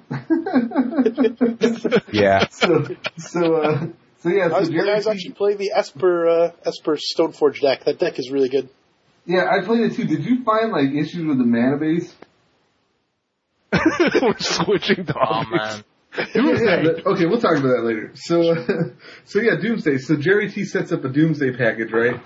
And the package was, let's see, it involved these cards, and let me see, I don't know, I'll have to figure out what the order was. It involved the Sheldock Isle, Emrakul, Retail, Wipe Away, and Doomsday. I got a quick question, John. Are you shipping cards to someone? Because it sounds like you're playing with cards. Oh yeah, I'm pulling cards. I'm shipping stuff. Is that a problem, KYT? It's not a problem. It just sounds like you're shipping. Oh, does it sound like? Okay, I'm sorry. I didn't know it was bleeding over. But Doomsday's also a masturbatory deck, right? So he was like masturbating with his package. I think the masturbatory jokes are probably gonna get old real quick. I don't know. It's been about 2 hours. People are going to start calling this the masturbation cast. Well, as long as combo decks keep winning, I don't think we have a choice. Yeah, if you guys don't want to hear about masturbation, then go win a tournament with Zoo or something. So that was the Doomsday package. It was Doomsday, Shellback Isle, Emrakul, Wipe Away, and Repeal. Okay, so he had a Carpet of Flowers in play. Do you know what Carpet of Flowers is? Yes, I do, but maybe you would like to say for those listening who do not. Why don't you share with the... No, it's okay. I'll give you that pleasure. No, I insist. Why don't you do it? After you. Okay. So that I don't screw it up, I'm going to read it off the screen here. Hold on 1 second. Oh man, the chat's going crazy right now. They're all talking about the Medina versus Alex tension in the hallway here. So Carpet of Flowers is a 1-drop green enchantment. And what it says is, during your main phase, you may add up to X mana of one color to your mana pool, where X is the number of islands target opponent controls. Okay, so if your opponent controls one island, you can add 1 mana of any color. If they control 2 islands, you can add 2. And so on. So, I just learned from that. Yeah. I'm happy to help. So what happened was Jerry T had one of these in play, and the other guy had a bunch of islands in play. I don't remember. It's probably, I think, four islands maybe in play. And so what Jerry was going to do, the guy had a pithing needle on Shelldock Isle. Okay, so Jerry, he drew the Shelldock Isle, played it. The guy hit him down to 3. Okay, and then I think he drew the next thing he drew was the Wipe Away. So he passed the turn with the Wipe Away in hand. And so what had happened is he had 3 lands in play and the Shelldock Isle. So when he passed the turn, he wasn't able to wipe away the Pithing Needle and activate the Shelldock. No, okay. Oh, okay. So what he should have done, from what I understand, is he should have wipe away the Pithing Needle with the Carpet of Flowers mana, because it's only in your main phase, and then activate the Shelldock Isle then. That would have made sense. Just win right then. Yeah, and then he would have taken an extra turn, and... yeah, Annihilate 6 should be good enough. Yeah, he would have taken an extra turn, annihilated 6, and then had the repeal for... Because the guy had a Trinket Mage still, and the crack... You know, the crackback could have hurt him, you know? So he could have done that and then repealed, like, the Trinket Mage or the Jace or something, because I think the guy might have had a Jace down, or... How many permanents does the guy have? He had a lot. Okay. I had a lot. He just, like, dropped double counterbalance. Yeah, he dropped, like, everything. He emptied his hand onto the board so that he can survive. So, yeah, so if he would have done... He could have also, like, repealed into the Wipe Away, repealed the Pithing Needle into the Wipe Away the Jace, activated the guy and swung, and then maybe he wouldn't have enough mana to play the Jace, or, like, there was a sequence of plays that he could do it, but what he did is he passed the turn. He didn't use the Carpet of Flowers mana, and then he just screwed himself, because the Trinket Mage came in, hit him for down to 1, and then, like, at that point he drew his card and then was like, well, repeal this, get the Doomsday, and then, like, I can Doomsday, but he'll die because he's at 1 life. Yeah. Right. I actually, like, watching the coverage from last, from Edison was awesome, because there were so many misplays, and, like, now I don't feel so bad for my Destructive Force misplay, You know what I mean? Like, Yeah, but it's been cemented by the A-team cast title that I selected. Self-destructive wars. But there was, I think the guy who won the tournament, he played Koth twice, right? I heard that, like, they were kind of razzing him in the coverage because they were like, we're gonna call you so-and-so 2 Koth, you know, and then he's like, what, man, that card is good. I once actually witnessed a match at a PTQ where both players had Jace the Mind Sculptor in play, were both brainstorming on their respective turns. You can't do that? That actually happened at, like, I was playing EDH with a couple guys who are just getting into the game. So, like, one of them I put Jaces in their EDH decks, you know, so they could just feel the power, you know? They want to trade them with you? They'd want to be like, you'd be like, give me 2 candlesticks, I'll give you my Jace. Sweet taste, don't you? No, these guys don't have any cards to trade or anything. So I just threw them in there. I wasn't letting them keep the Jaces. I just put them in their decks. So, like, one guy plays the Jace, and he brainstorms. And then the next guy, he plays a Jace, and then he brainstorms. And, like, I'm eating, like, you know, chips and Diablo sauce or something. I turn around, there's 2 Jaces on the board. I'm like, whoa, hey, you can't do that. And they're like, oh, why not? And I'm like, you can't have 2 of the same planeswalker on the board, you know? And then they're like, oh, okay. He's like, well, I don't play mine then, you know? so then the guy ends up, like, killing the other guy's Jace, with his Merfolk, because it's like a Merfolk EDH deck. And then he proceeds to play the Jace and then kill me with Jace. Like, he just starts fate sealing me, and I play Ural. And I'm like, okay, Ural's down, you know, put him down. And then he's like, oh, Wrath of God. And I'm like, ah, crap. So then, like, I'm like, okay, Ural. And then the other guy's like, oh, Day of Judgment. And I'm like, fuck, you know? And so, like, I can't stick a Ural for the life of me. And this guy's just Jacing me to death. And I'm just like, and he beat me. So annoying. Ural's a great general. I play him too. Oh, you do? Yeah. So let's argue about the Ural deck. How many enchantments? How many enchantments? I think I'm down to, like, 1 enchant creature. Bear Umbra? Sorry, 2. I have Bear Umbra and Ruins of the Deus. Really? Those are the only 2? Those are the only 2. Everything else isn't good enough. What about the one that gives them indestructibility and flying? It's not useful. Why not? I never want it. I always want to just kill my opponent. Oh, sorry, I also play Eldrazi's Conscription. Yeah, I play no Ruins. I play the Eldrazi Conscription, and I play like 10. Do you play Yavimaya Hollow? No, what's Yavimaya Hollow? It's a land you need for your deck. I didn't copy this off a deck list. Like, I built this from the ground up, you know? So. Yeah, no, so did I, but basically it taps for colorless, so you pay green, tap it to regenerate target creature. Man, I play Magic on a table, not on the ground. Come on, guys. Yavimaya Hollow, huh? Yeah, but I don't need to regenerate him because he's indestructible.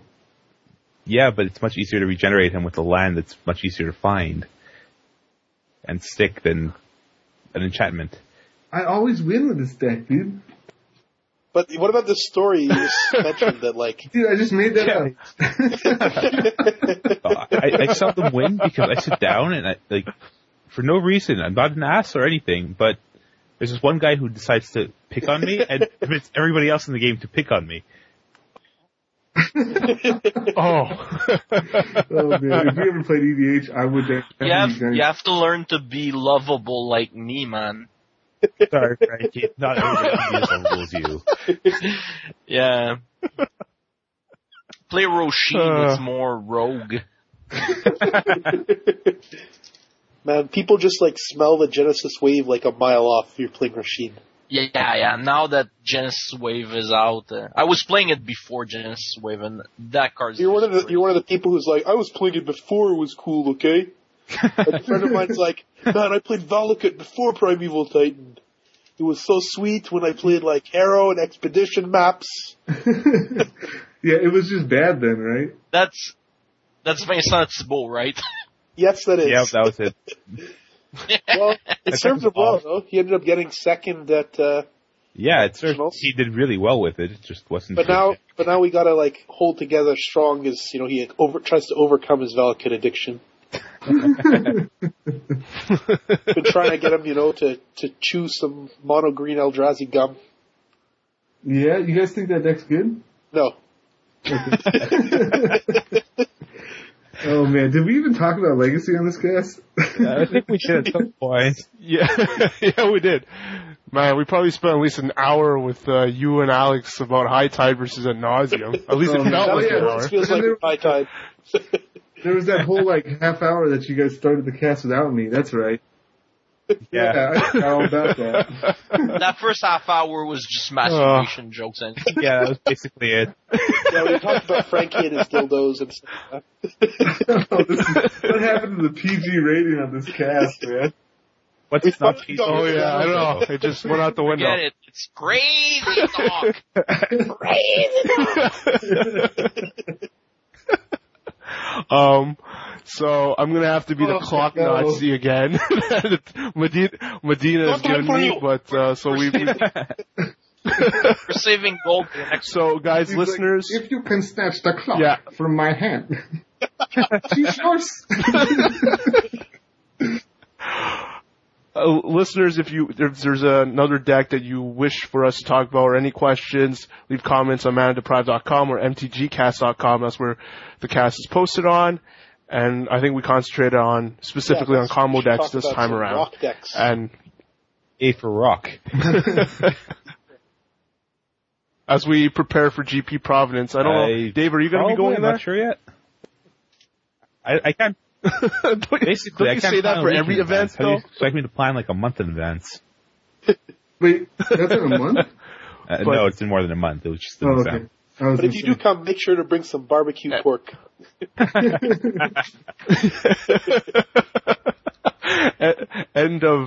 going to be end of May, I believe, and I think Frankie has intentions of going. Me, also Alex, John. Is it close at all to you? No, I don't think so, right?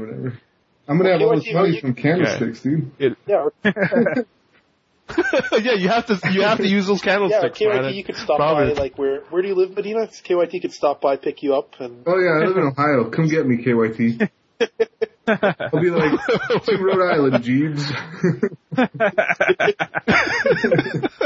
It's a slight detour. It's worth it. It's worth it. I don't know. Like, KYT's got a really good pilot, so.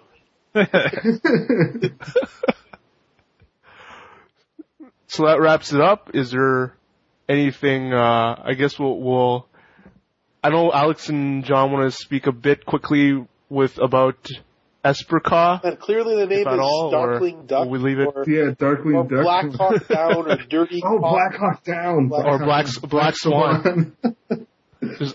Yeah, I heard that one. So, that made me laugh. I was having trouble getting double white. Were you having trouble getting double white? Not really. Everything works for this guy. No wonder why he has these insane chain of thought. He's like, oh, that's easy. All you have to do is just get all your white mana and then perfectly curve into your blue and black mana. See, it's so easy.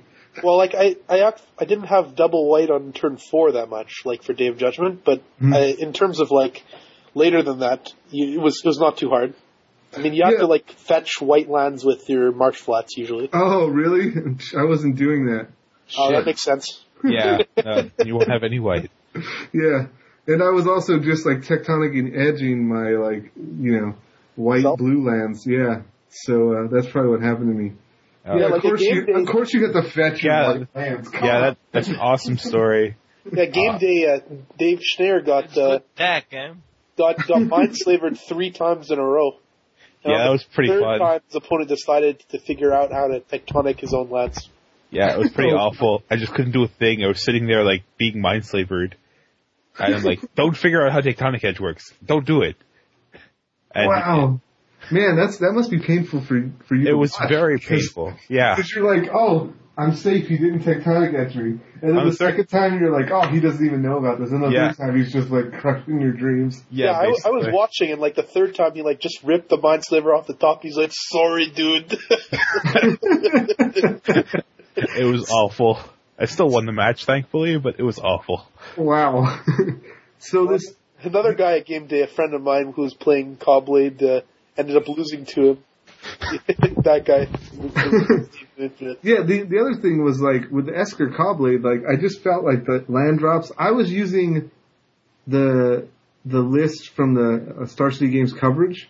Is that the list you were using? Yeah, like Gerard Fabiano's list. Yeah. I just found that, like, the land drops were just awkward. Like, it was like, I could Inquisition them on turn 1, but I wouldn't be able to turn 2 or anything. Like, I found that sometimes too. Like that, often I would have to play like Tapland turn 1 to be able to play Stoneforge turn 2. Yeah, but then it's like makes your Inquisitions like worse. You know what I mean? Yeah. So it was just kind of like I was battling with that, and it was, I don't know, the land thing was really getting to me. And then like I was playing against Boros, and like I had like 5 lands in play and 1 white source, and I had like Gideon and Baneslayer in hand, and I'm just like, where's my white land? I'm like, Preordain, no white land. Preordain, no white land. It's just like, Hey, that's like the sound that you make after you finish winning with High Tide. oh. You know, that's what happens when you play a format with 3-color decks that don't have triple lands. We've been spoiled a little bit by shards. Cause all the aggro decks, they can play mostly all untapped lands, so you're setting yourself back by playing 3 colors. Anyway. Yeah, so the Clock Nazi is calling for a, All because of me, I'm very sorry. No. Yeah, Dave has to wake up at like 5 o'clock in the morning to go like, wash his cat or something. So thank you so much for being on the cast, Dave. I don't imagine you have that many shout-outs except for maybe barbecue pork in Chinatown. So any last words? Barbecue pork. It's awesome.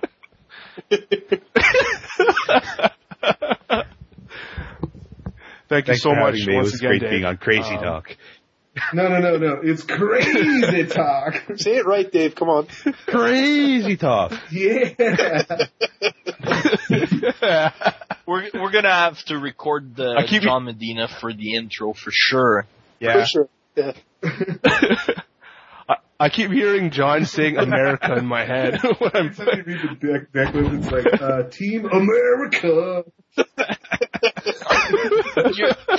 Since we're Canadian, you're gonna have to like slip in a little North, so like make it Team North America, man. No, man, we've got Canadian threshold. Come on.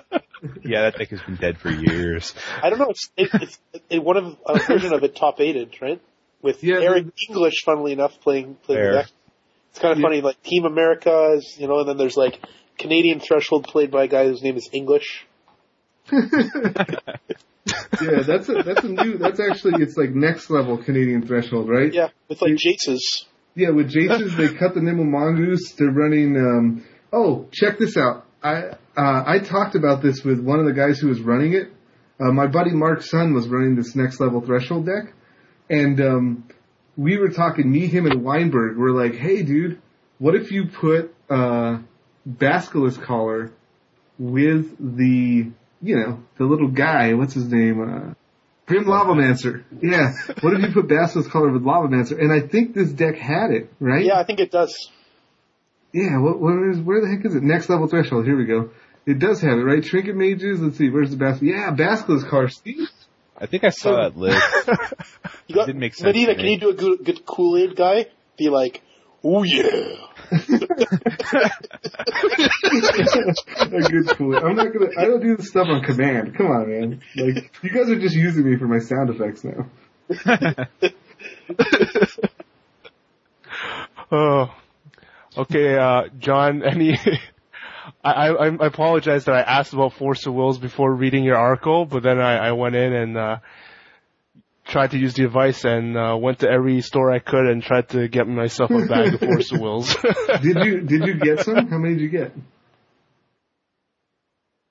I just ordered That's not a bag of Force of Wills. KYT, come on, you can tell them, guys, if any of you don't have any Force of Wills, it's because KYT's bought them all. He's got a room in his mansion. It's just like wall Force of Wheels. It's wallpapered with Force of Wheels. It reminds me of that YouTube video one of you showed me, where a guy's like just going through a stack of Force of Wheels, and he has like 40 of them. Actually, yeah. Really? Okay. I was just going through that video. So John, anything you would like to plug? Obviously, your new cast. I'll talk when about will that it in be a second. available? Can you just come back to me? Is that cool? Sure. Alex? Can we just come back to me too? That's awesome. Give him the mic to David. We'll let him go if he needs to. No, I already let him say his final words. Up. I could leave, I guess. Dude, we're playing Time Spiral. Yeah. We're not going to finish. At least for another half hour. All right. Well, good night. That's if we even go off. We could fizzle. Good night. Good night, Dave. Good night, Dave. Bye. All right. Maybe I'll do my little closeout. Sure. I want to send a shout out to my friend David. We played Sealed at his house this weekend, and it was super cool.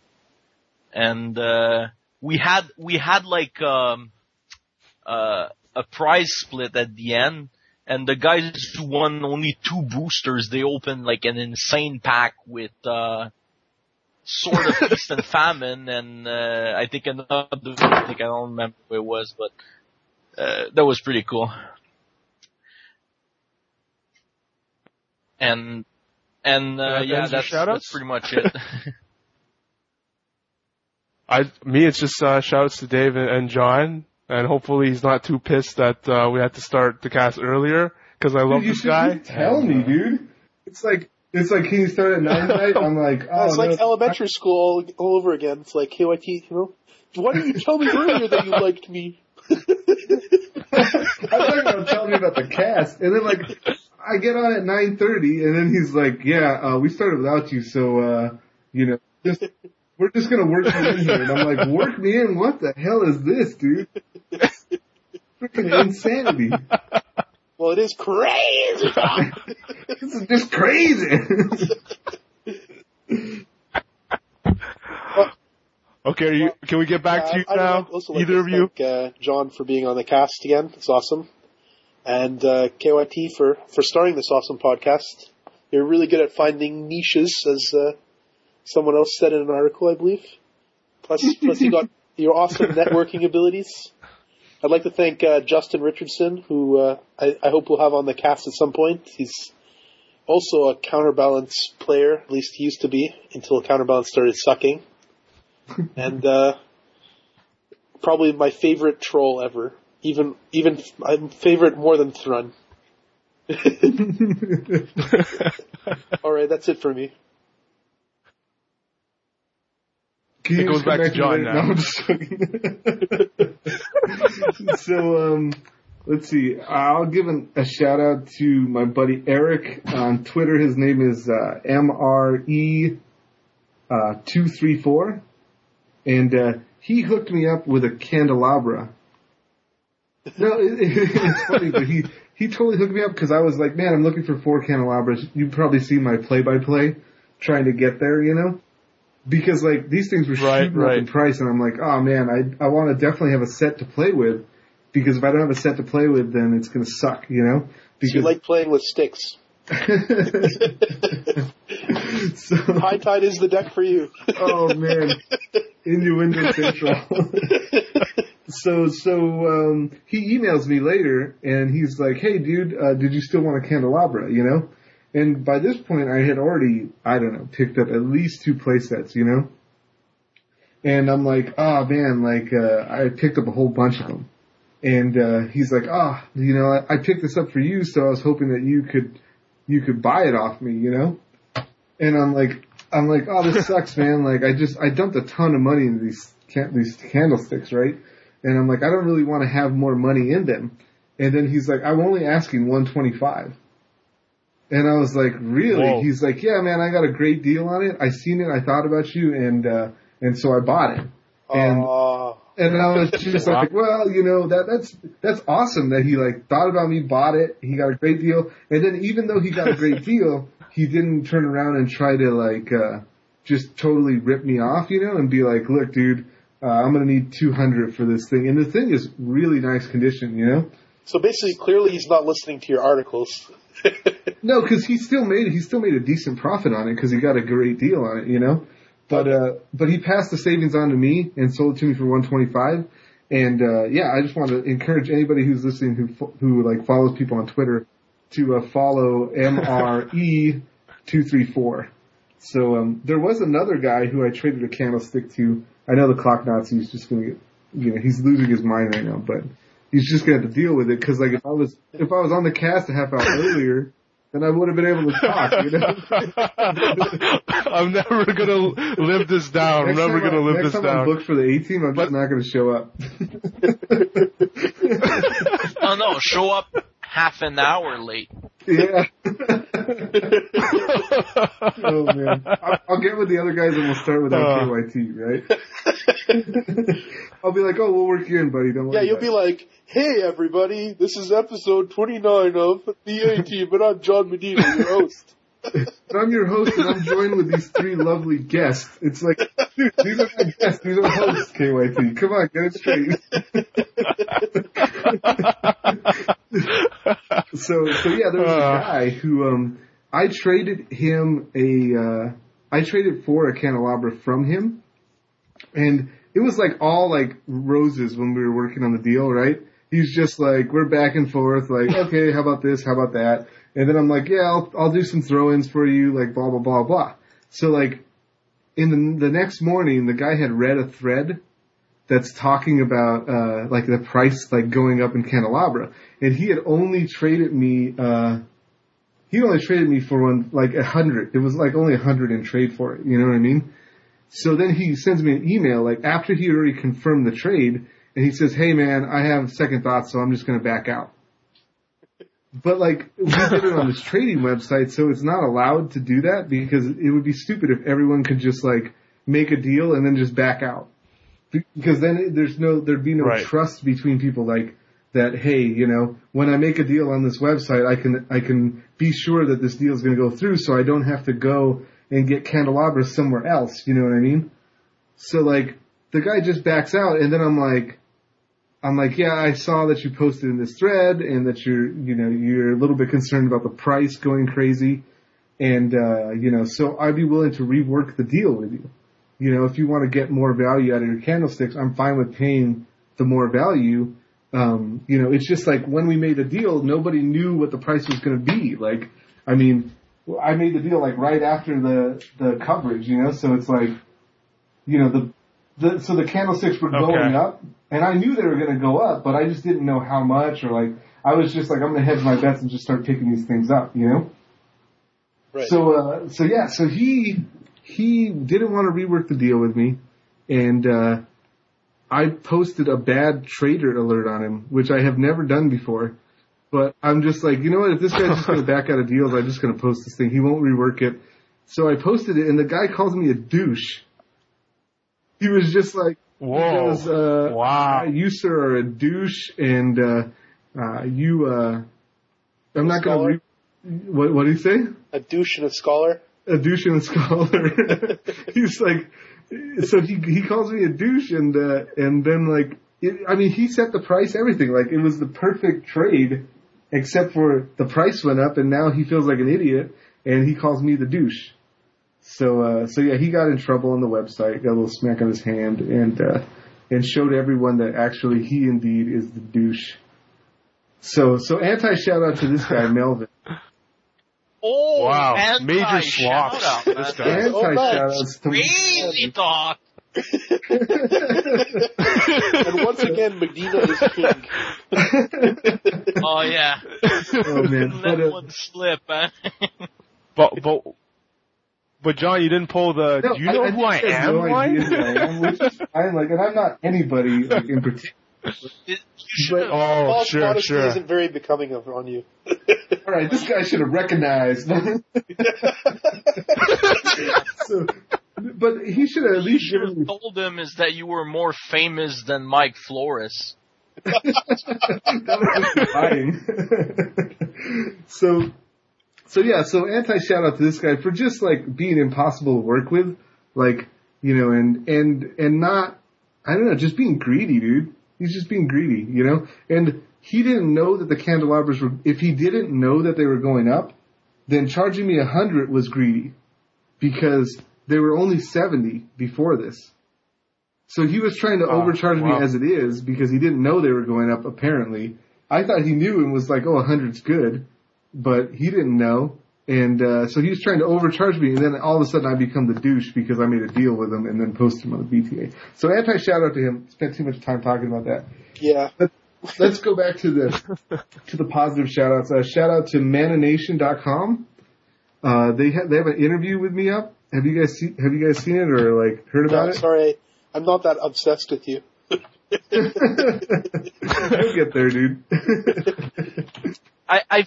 Well, you take me to dinner. I tweeted at you. I loved it. KYT, you know I've seen it on Mana Nation, and the site looked really good. Oh man, that's good. That is good. But yeah, it was great. It was a great interview, John, and well, be sure to check it out. Nothing. Yeah. So I just want to plug that because I basically just want to overflow.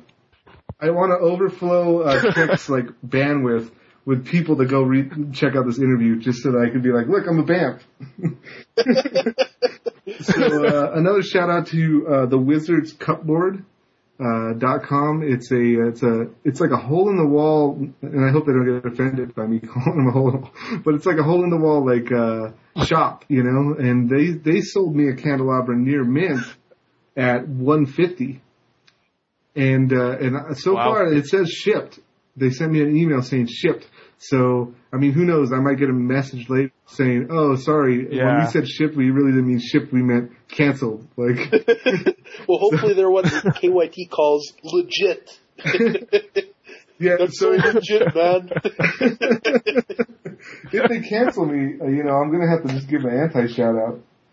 Oh, and I mean, we're not new to these bad stores doing this to us either, right, it's not even stores anymore. So. Players will just back out of trades. You know what I mean? This is like the second time it's happened to me in a month. I make a trade for something. Like I bought a Tezzeret from some guy at 30, like after Paris, and then he's like, oh, I lost it. Remember, I think I talked about it. Yeah, Mike, we talked about this. And made a deck with it. I'm like, shut up, dude. You didn't lose it. Like, you're such a liar, man. You know, just level with me. Jeez. Like, and this guy, and that's what this guy Melvin did. He leveled with me. He said, I had a change of heart. And so I leveled with him and I said, let's rework the deal. You know what I mean? Like, I extended respect to him, and then he was just like, no. And I'm like, all right, then. We'll play it a different way. We'll play it a different way, buddy. So, oh man, okay, sorry, running over on the clock here, but I got more to say, man. KYT, are you like bald at this point from ripping out your hair? Keep going. As long as John is not mad at me after this catch, I'm gonna be so pissed. I'm just gonna drag this on just so I can get things out of you, KYT. Dude, I love you. I gotta be on the 18 again because I'm gonna be pissed if I'm not. So, another plug is the podcast I have going on. I'm gonna be recording this tomorrow. Yeah, so you won't be on the 18th. Sorry, guys. I'm sure you guys will. Boo. I'm sure you guys will be, you know, very happy about that.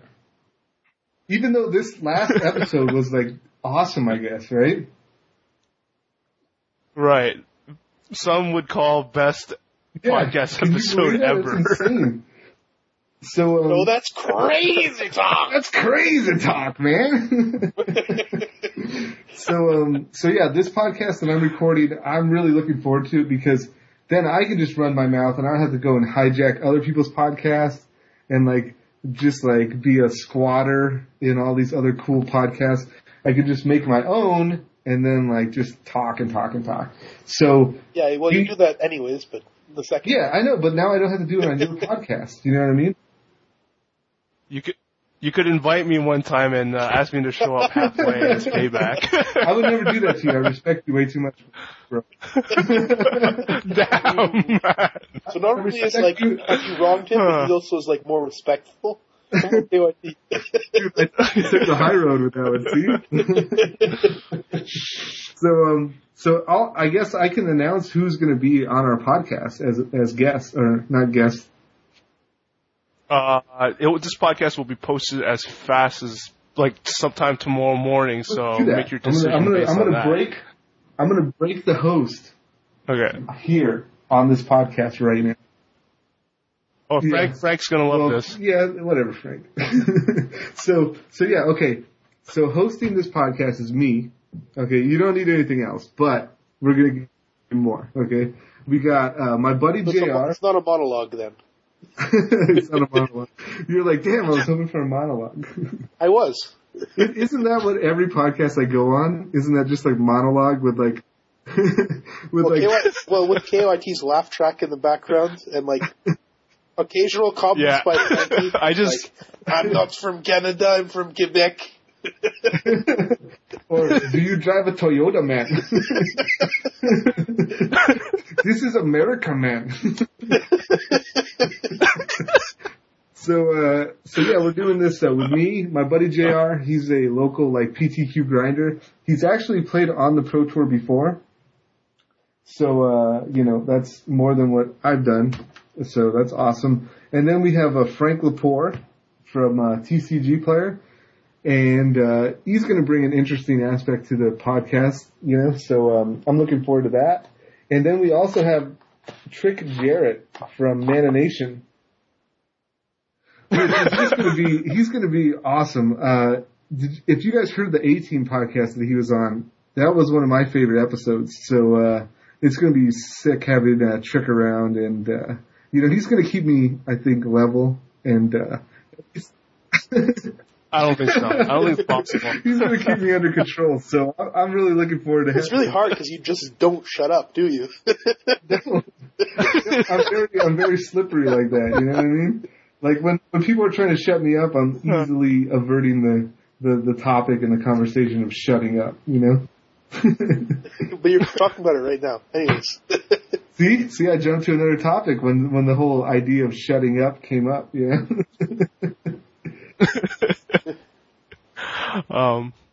So are we done wrapping this up? But I'm definitely looking forward to that podcast, and listeners of ours who are obviously big fans of Medina should do well to check that out. Did you guys figure out a name for it yet? Listeners decide. So what? That's what we did, and it took us forever to figure out the A-Team. You were in charge of that, so